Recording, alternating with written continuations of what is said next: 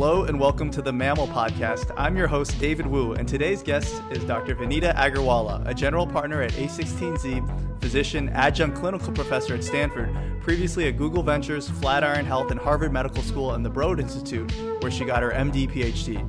I had so much fun recording this interview with Dr. Agarwala. She is a luminary figure in the MaML space and has had a very inspiring career and story. She's also a super cool person.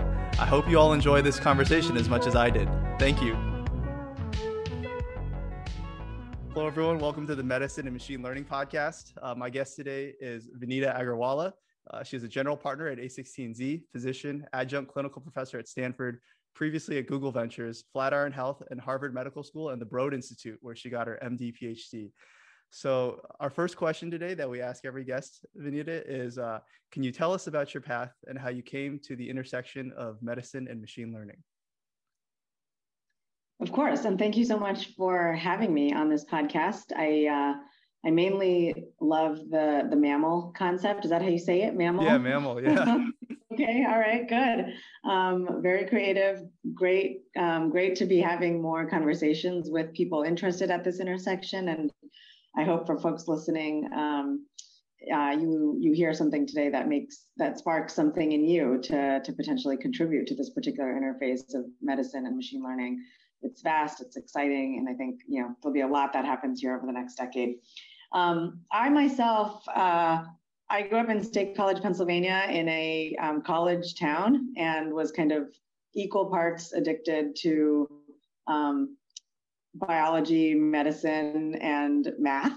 Is another interpretation of MaML.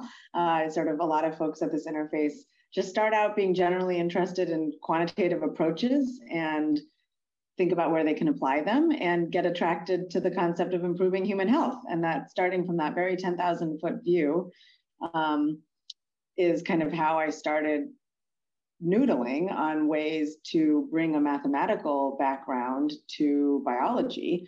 I actually did my first set of kind of wet lab work in a great lab at Penn State focused on virology, but was kind of came away sort of frustrated that everything felt pretty, that progress seemed slow at times, that it was that we didn't learn that much from every iteration.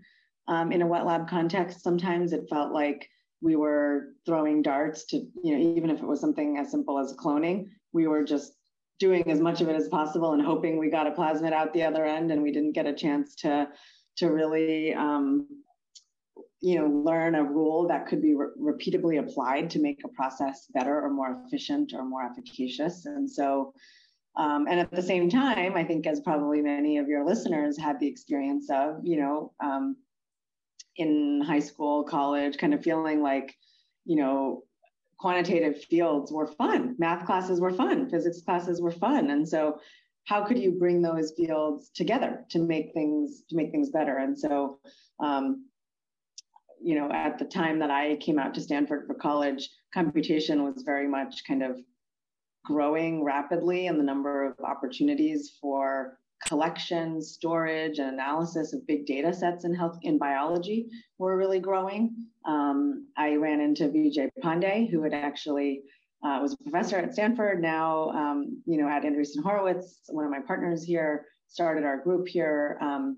And he was setting up this fascinating system called Folding at Home, which was to use computation across people's laptops and phones to harness that energy for protein folding problems. And so the way I really fell into this interface was really by learning about a lot of different use cases that were exciting, and then trying to do research at a couple, example interfaces myself. I'm curious, when you were a medical student, did you envision your current career path? I would say not my exact current career path, but aspirationally, I very much wanted to contribute to the development of actually changing the standard of care. And I didn't know exactly how that would happen. I perceived that it could happen by applying basic science research to translational, translational medicine and the development of new therapies. I perceived that it could happen through better diagnostics. My PhD training was in the field of genetics and genomics, and we were always kind of, I think most people in that field in the early 2000s were hoping that this might produce better patient identification, earlier detection of disease, and so on, or through better care delivery and systems that allow care teams to function more intelligently. And I didn't have a clear sense of which of those domains I might spend most time in. And I'm really excited now to have the opportunity to explore new technologies in sort of all three of those areas.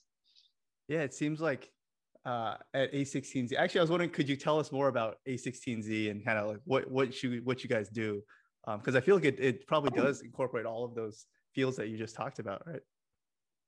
Yeah, so a16z is a venture fund. That means we back very early stage entrepreneurs when they want to start a company.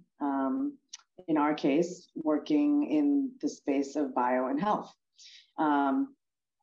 The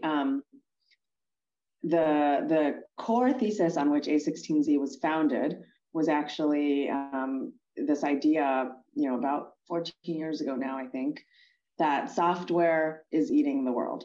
And that's what our founders kind of proclaimed. And that's what you'll find if you kind of read about a16z, which stands for Andreessen Horowitz, named for the founders of the firm. And they said, look, software is just coming for everything we do. From the way that we connect with friends to the way that we, order goods and services, to the way that we conduct ourselves in a business workplace, to the way that we optimize our productivity, to the way that we do financial transactions. Like in every part of the world, software is going to have a big impact. And along the way, we kind of firmed up our conviction that software had the potential to have the same degree of impact in healthcare too, and in medicine. And the adoption of the EMR in medicine feels like it's just scratching the surface of what software could do. Computerized order entry feels like table stakes, right, in 2022, relative to all the other ways in which we're using software. And so we came away with a pretty strong conviction that software engineering, computation could have a huge impact on discovery in biology, as well as care delivery in the medical world. And so that's kind of the Andreessen Horowitz BioHealth Fund. We're a team of about 10 folks who are looking for exciting investments and opportunities to work with founders to do exactly that, bring software and engineering to medicine. Oh, cool. That's wow. I was wondering, what are some exciting applications of machine learning you've seen in the medical field? So many. So actually, one of the founders that we had the great fortune of backing, Daphne Kohler, who was a computer science machine learning faculty member at Stanford for many years. She now runs a company called Incitro. I was recently actually chatting with her, and she said, I think machine learning is going to be like computers. You can't say that machine learning alone without scientists will solve anything. Or any problem, but her perception was that machine learning may become as embedded in so much of what we do that maybe it will feel like computer technology. It will feel like table stakes. Like, of course, if we have a data set, of course, we will try to learn from it using a machine learning approach. Or of course, we will factor in what type of experiment we should run that would make it most amenable to subsequent machine learning, or it will just become a core part of the workflow, but it cannot be a standalone technology. And so that's kind of how I see applications of machine learning in medicine too. It's that I don't think machine learning replaces doctors. I don't think machine learning can invent drugs on its own. But I think for those of you who are medical students, you'll identify with kind of the feeling that you see a patient in front of you and like a similar patient has to have walked through the door so many times, not just at the hospital where you are, but at hospitals all over the US and at hospitals all over the world. And how could it not be the case that we tap into some of that prior knowledge? And we do today, to some extent. We have published clinical trials and settings in which data is collected, and we learn from that. And as a medical student, you might have cited a case report in writing your note about a patient and things like that. So we try our best to do that, but it's not systematized. And it's not the case that every patient who walks in the door tomorrow, when I go see my doctor, I know that my data will be used to better the care of the next patient who walks in the door, 3 months from now. That's just not the way our healthcare system works. And so I think one of the most exciting areas for application of machine learning is to enable care teams to tap into knowledge on a more continuous basis. And so, like Daphne said, that's not that machine learning is going to deliver the care. Great doctors, nurses, and care teams are, but couldn't we empower them to make better decisions, smarter decisions, learn from past data when they're taking care of the patient in front of them? And it's not just learn from past data, it's learn from past, and not just learn from past data that's kind of superficial in a sense, at the high level of kind of matching a patient to their outcomes. But what if we could learn about their biology? What if we could study their pathology and their radiology and their lab tests and really learn something that humans can't learn on their own? And that's kind of, to me, the most exciting applications of machine learning are learning things that humans can't learn simply. That's very mind-blowing. I really like that perspective that you shared. And it kind of makes me think about, yesterday I had a couple telehealth visits where, seeing patients over Zoom and then I was thinking like, wow, like not only did someone have to invent a camera, they had to invent the internet, they had to invent computers, kind of all of these like different disparate kinds of technologies had to come together to deliver this care experience. And it actually went really well. I was like, wow, telehealth is like, people like to say, oh, it's not the same, but it's actually very convenient. And I do think many patients really like it. And it's really changed medicine. And, maybe in the future, machine learning will just be kind of like another component of the care we provide. Not like it won't replace it, but it'll just be like a component of it. Another source of data, right? Yeah. Just like you have yesterday's lab results, maybe you'll also have, an insight, if applicable, based on analyzing historical patient data or something like that, is something that's exciting to think about. Or maybe some of the diagnostics you order aren't going to be lab tests. Maybe we'll order a digital diagnostic that looks at a patient's pathology and picks out features that would be difficult for a human pathologist to act upon. Wow. And I guess even kind of, zooming out, I feel like the history of medicine was more so like human learning, where like we would learn through, we would do these clinical trials or we would write these case reports and then we would change our management based off of that. But then now it's like we're kind of augmenting that process of human learning by using, machine learning to like kind of go through much larger data sets and like kind of get these like deeper insights that maybe we would have missed, or we just don't have the bandwidth to get. I'm curious. Do you think? I think the key word you used is augmenting. I agree. Augmenting is very different than replacing, and augmenting is also very different than just making us more efficient. Sometimes people use the word augmenting to say, well, I'm going to enable you to see 3 times as many patients. Well, I don't know if that's good, right? I don't know if that's what you want. Just because telemedicine is great, that doesn't mean you want to see 3 times as many patients enabled by machine learning.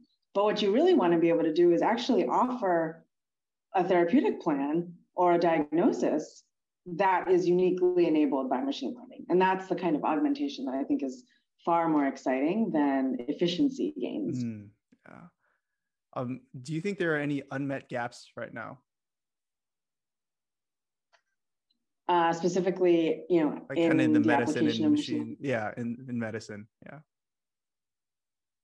Oh, many. And there's a reason that you always have, when there's something that seems so great is not yet available, you have to look for, well, what are the unmet, gaps, to use your phrase, that are preventing something from getting adopted.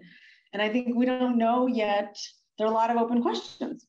We don't know yet how to assemble the right retrospective data sets. We don't know yet how to do patient matching in a high fidelity way. We don't know yet what the prospective implications of implementing such tools are going to be. That will take time to run those studies and understand, hey, in which situations did something change? Did it change for the better? Is there the possibility of over-reliance on a machine learning infrastructure? These are all open questions. How do we make sure that we don't produce bias that harms subsets of patients? How do we even get all the data we need in a structured format is a gap that doesn't exist, that hasn't been solved yet. In the pathology world, I talked about the idea of picking out features that, a machine learning algorithm can see in an image that a human can't, but most pathology slides aren't digitized. So we've got some like really big infrastructure needs, that are real gaps, analysis needs, and then implementation, gaps that lots of startups, companies, health systems, hospitals, research groups are working on, but are not yet solved. I'm curious, at a16z, do you have any companies or stories that have been your favorite so far that you've worked with? Lots of examples. I mentioned Daphne at In Vitro, who's built a really fascinating kind of set of infrastructure by which to perturb biology, to take, let's say, cells or cell lines or other preclinical systems and ask, hey, if I expose that system to a large library of drugs or a large set of perturbations, what can I learn about the biology of the system when I go back and apply machine learning to that set of perturbations and phenotypic readouts? So I think that's a really exciting way to reimagine components of drug discovery. We work with a fabulous founder who's also a faculty member at Johns Hopkins, working on a company called Bayesian Health. Her name is Suchi Saria. She's actually kind of a leader in the mammal interface. Thanks for using the word. I'm gonna make that word stick. Oh, she's sweet. Working on inpatient decision tools that can kind of augment and make care teams far more data-driven than they really are today. And a great example of that is, and that's something sort of that seems simple, but is actually really hard, early sepsis detection. We know sepsis when we see it. We have criteria in med school. You learn what those criteria are, and you're waiting for those criteria to hit before you push antibiotics and fluids, and we have a response system that we know works well. But we might be missing patients, right? Who might be slowly trending in that direction while they're in the hospital. And we don't have anybody who's ever practiced or been around inpatient care knows that it's not like we have a sophisticated mechanism by which to track slow changes in patients or changes that might happen gradually over the course of a critical 24-hour period.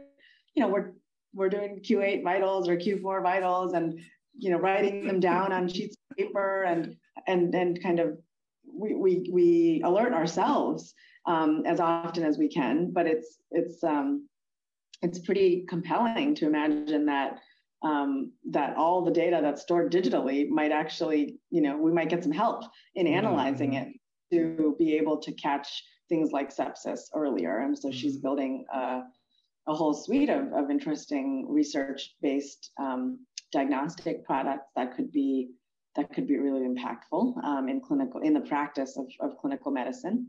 And then really, to Daphne's point on kind of the slow infusion of machine learning everywhere, we've invested in companies that are using machine learning to improve food supply and pick out fruit based on how likely it is to be going bad, and kind of figure out ways to re-triage that fruit and redirect it and build systems and interventions to help improve shelf life. Yeah, that's a company called Appeal Biosciences, a really exciting company that is kind of making the avocado supply chain better, for example. That's so awesome. Companies doing this for small molecule development, like Genesis Therapeutics. Companies doing this for antibody discovery, like Big Hat. biosciences companies doing this for adenoviral vector design for gene therapy delivery, like Dino.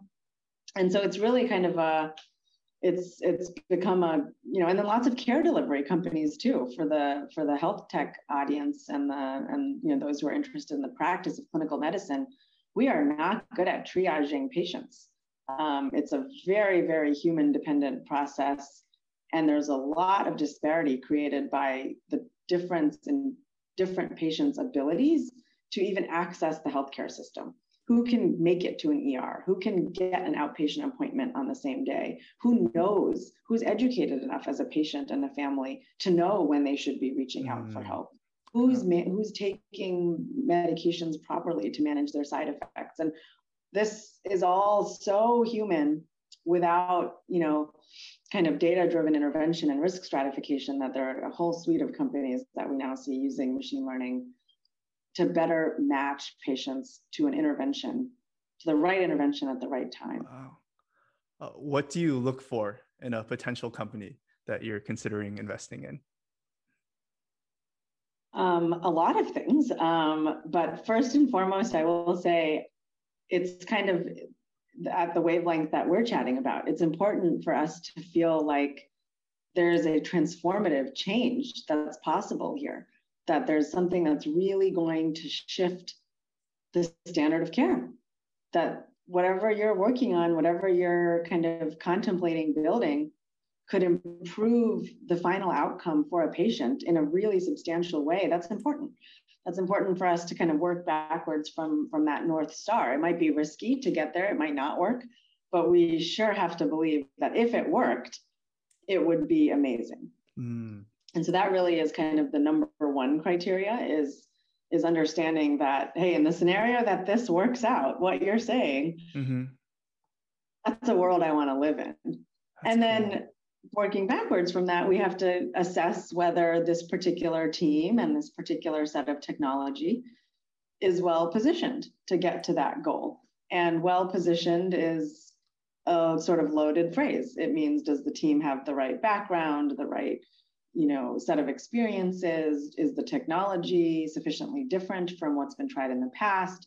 Who else is competing in a given space? Are there regulations that we need to be aware of that could impact this company's ability to achieve that goal? What's the commercial plan to get there? And so all of that goes into our evaluating whether a company, startup is well positioned to reach that North Star. Wow. I'm also curious kind of about your personal path. And I was wondering, how has mentorship shaped your path? Because I feel like you have a very unique path.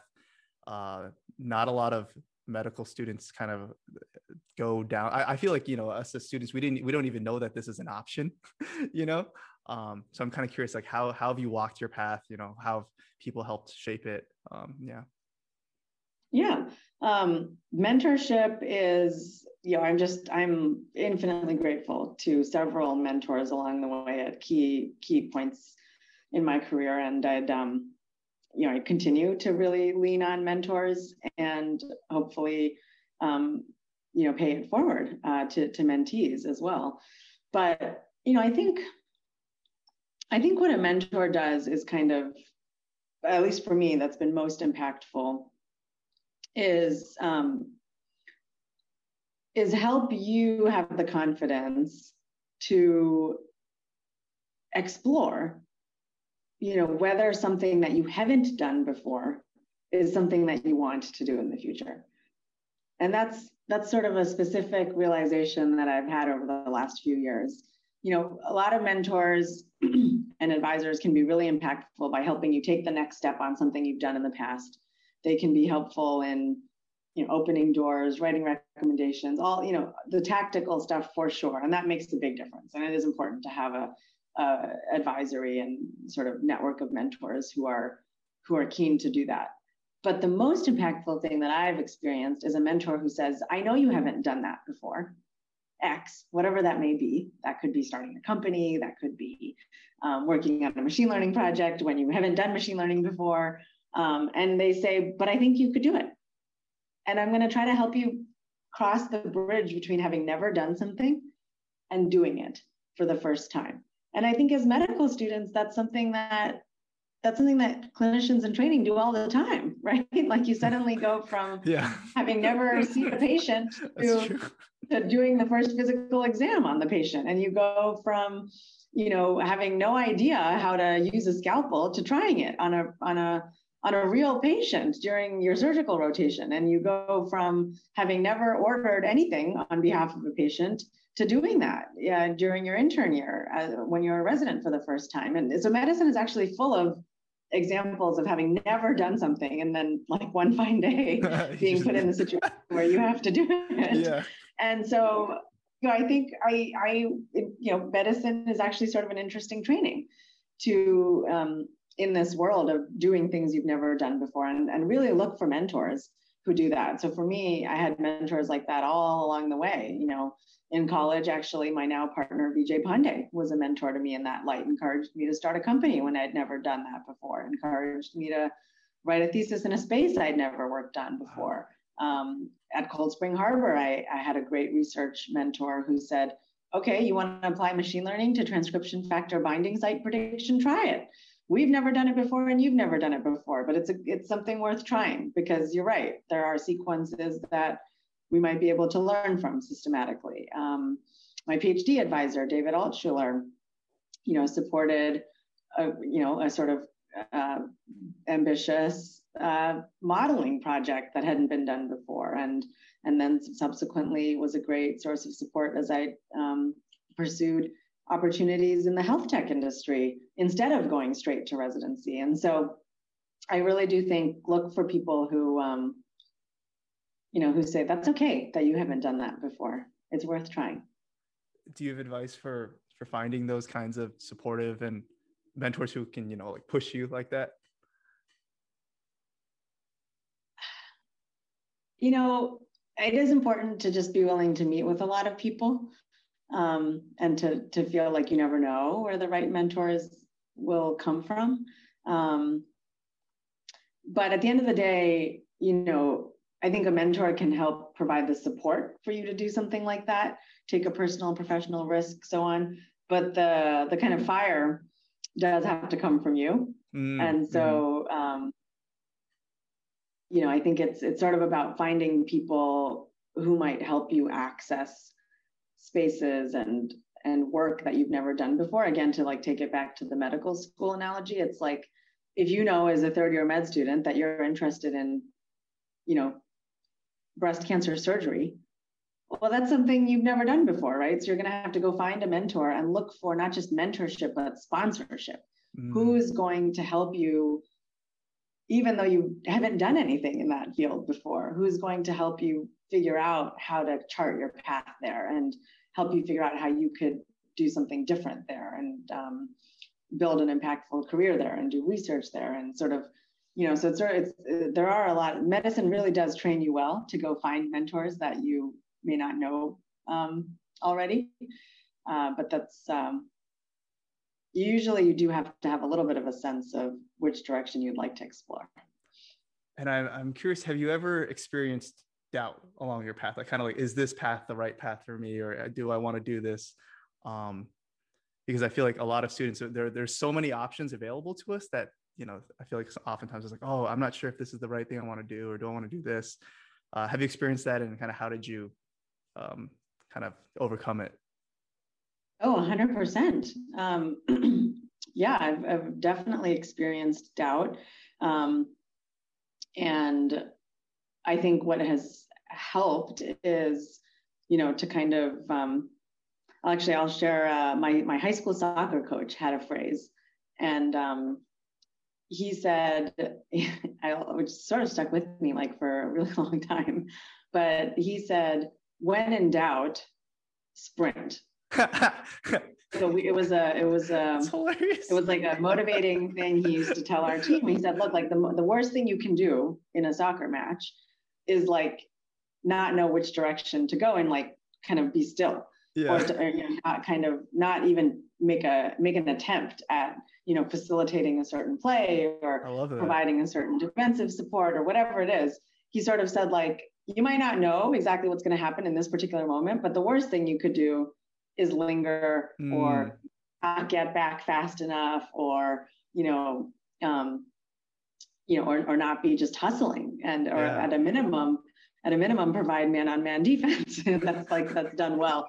And so, that sort of stuck with me, because I think a similar thing is sort of true in a lot of our professional decisions. Yeah. Like, it might not be the right decision, but once you make it, you should be sprinting in the direction of that decision that you just made. Yeah. Because at least you got to see it to its logical conclusion, and find out if it was the right decision, or find something else adjacent to that decision that pops up because you were working so hard.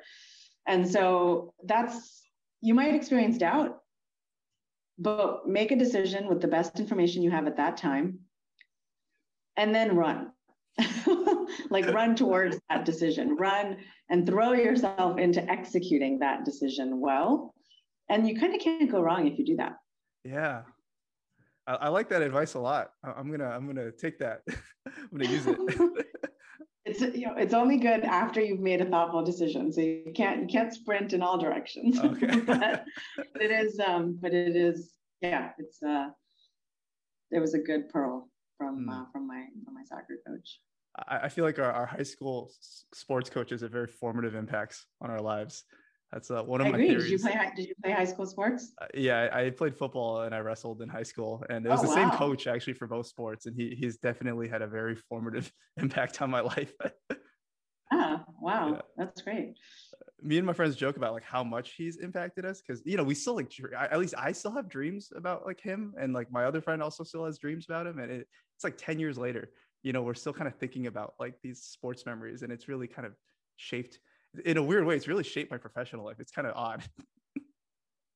Yeah, no, I think sports inculcate, in their best format, they inculcate a really healthy competitive streak. And I think, obviously we're kind of at Andreessen Horowitz, we're believers in sort of free market competition.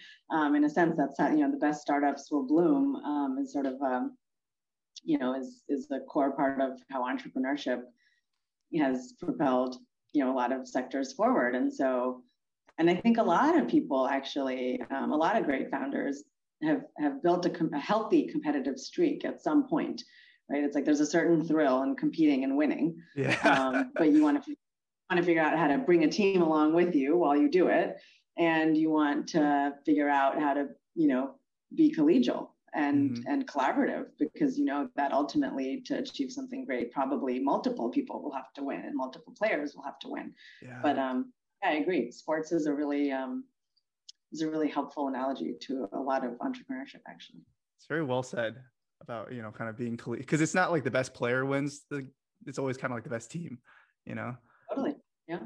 Wow. I'm also curious. Are you still practicing clinical medicine these days, or just at a16z? I do. I see patients 1 day a week. Whoa. At Stanford, focused on cancer survivorship. So I see patients. I do primary care for cancer patients treated at our cancer center at Stanford, who have either completed the most acute phase of their therapy, or are on long-term maintenance therapy, or have certain side effects related to their oncologic therapies, that sort of provide both transitional primary care as well as long-term survivorship care. That's so cool. Wow. For your future radiation patients, we think can benefit from really great survivorship care. So these are just some closing questions that we ask everyone. I was wondering, what do you think the future, well, I guess we already talked about this, medicine and AI will look like? How about, what advice would you give to yourself, to, med students who are kind of graduating soon? Yeah. What advice? Yeah.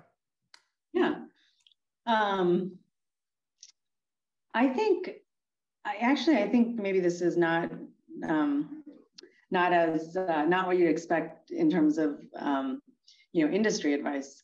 But I actually think, regardless of whether you want to build a career in academic medicine and community medicine and industry, I would really encourage you to learn from your patients. For me, just personally, and I think for a lot of physician scientists or physician business colleagues as well, some of the kind of learnings that stick with you most are ultimately what a specific patient taught you, or what the scenario around a specific patient's journey taught you. It could be that, you learn that you really enjoy taking care of a certain set of patients, and that may guide your clinical specialization path. It may be that you really enjoy doing a certain type of procedure, and you learn from your experience with the patient.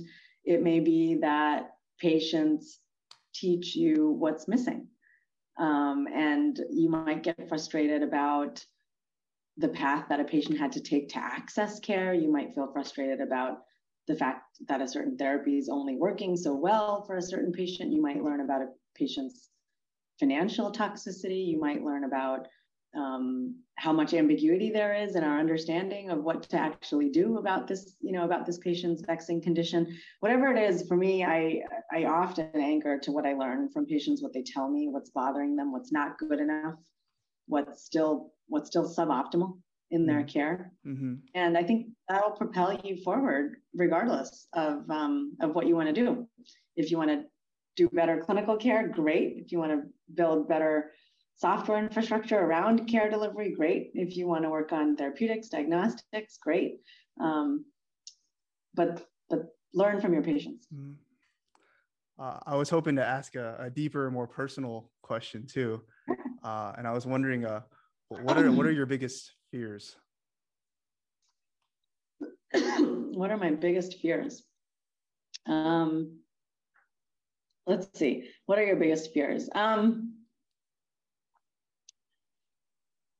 I think medicine and healthcare are kind of really high stakes, right? You have real patients, real families in front of you. And my biggest fear is that, and not just for something I work on or something that I collaborate on, but is that sort of the best of intentions may still produce unintended harm. I do think that's kind of my biggest fear for like our whole sector. It's often like, it's what I felt That's most when I was too. It's one of your fears That's too. One of my big fears too. Yeah, like I totally agree. It's really stressful, right? Yeah. And when you're training, I felt this as a resident, as a fellow, like, what if no matter how much we try, what if we're picking the wrong thing? Or sometimes we're making a decision where 3 options could all be reasonable, but we don't know. I remember in fellowship, we had a patient a metastatic prostate cancer patient who developed DIC, which is a coagulopathy and with concomitant bleeding and coagulopathy, and is an oncologic emergency. And it's really hard to treat.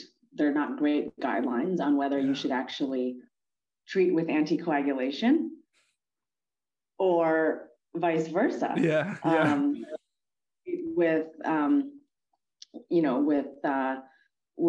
With factor and to improve a patient's ability to form clot. And it's a vicious biology that contributes to DIC, or whether you should treat the underlying cancer, even in a really sick patient, should you give chemo and that kind of thing. And so I remember it was a very vexing choice.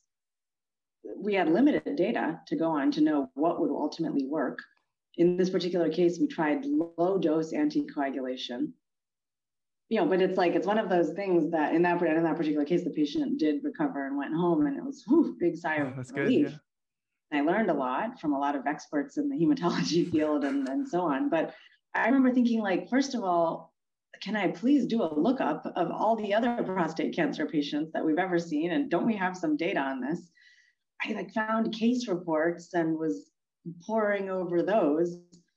And, so whether it's, in the development of a new therapeutic, or whether it's in the development of new risk stratification tools and software, or whether it's in a research or clinical care delivery setting, or while you're doing a procedure, I do think that's kind of a big fear, is that even if with your best intentions, if you somehow, if we as a system cause patient harm, that's really, that weighs heavily on most innovating in the field. And so figuring out systems by which to mitigate that are important. Yeah, well, one quote that sticks out to me is, the road to hell is paved with good intentions.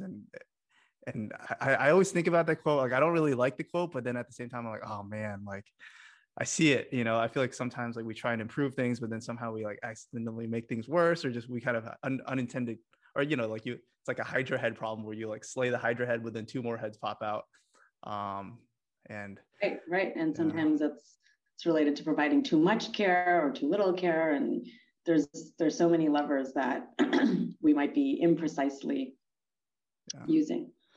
My last question that I'd like to ask is, what gives your life meaning?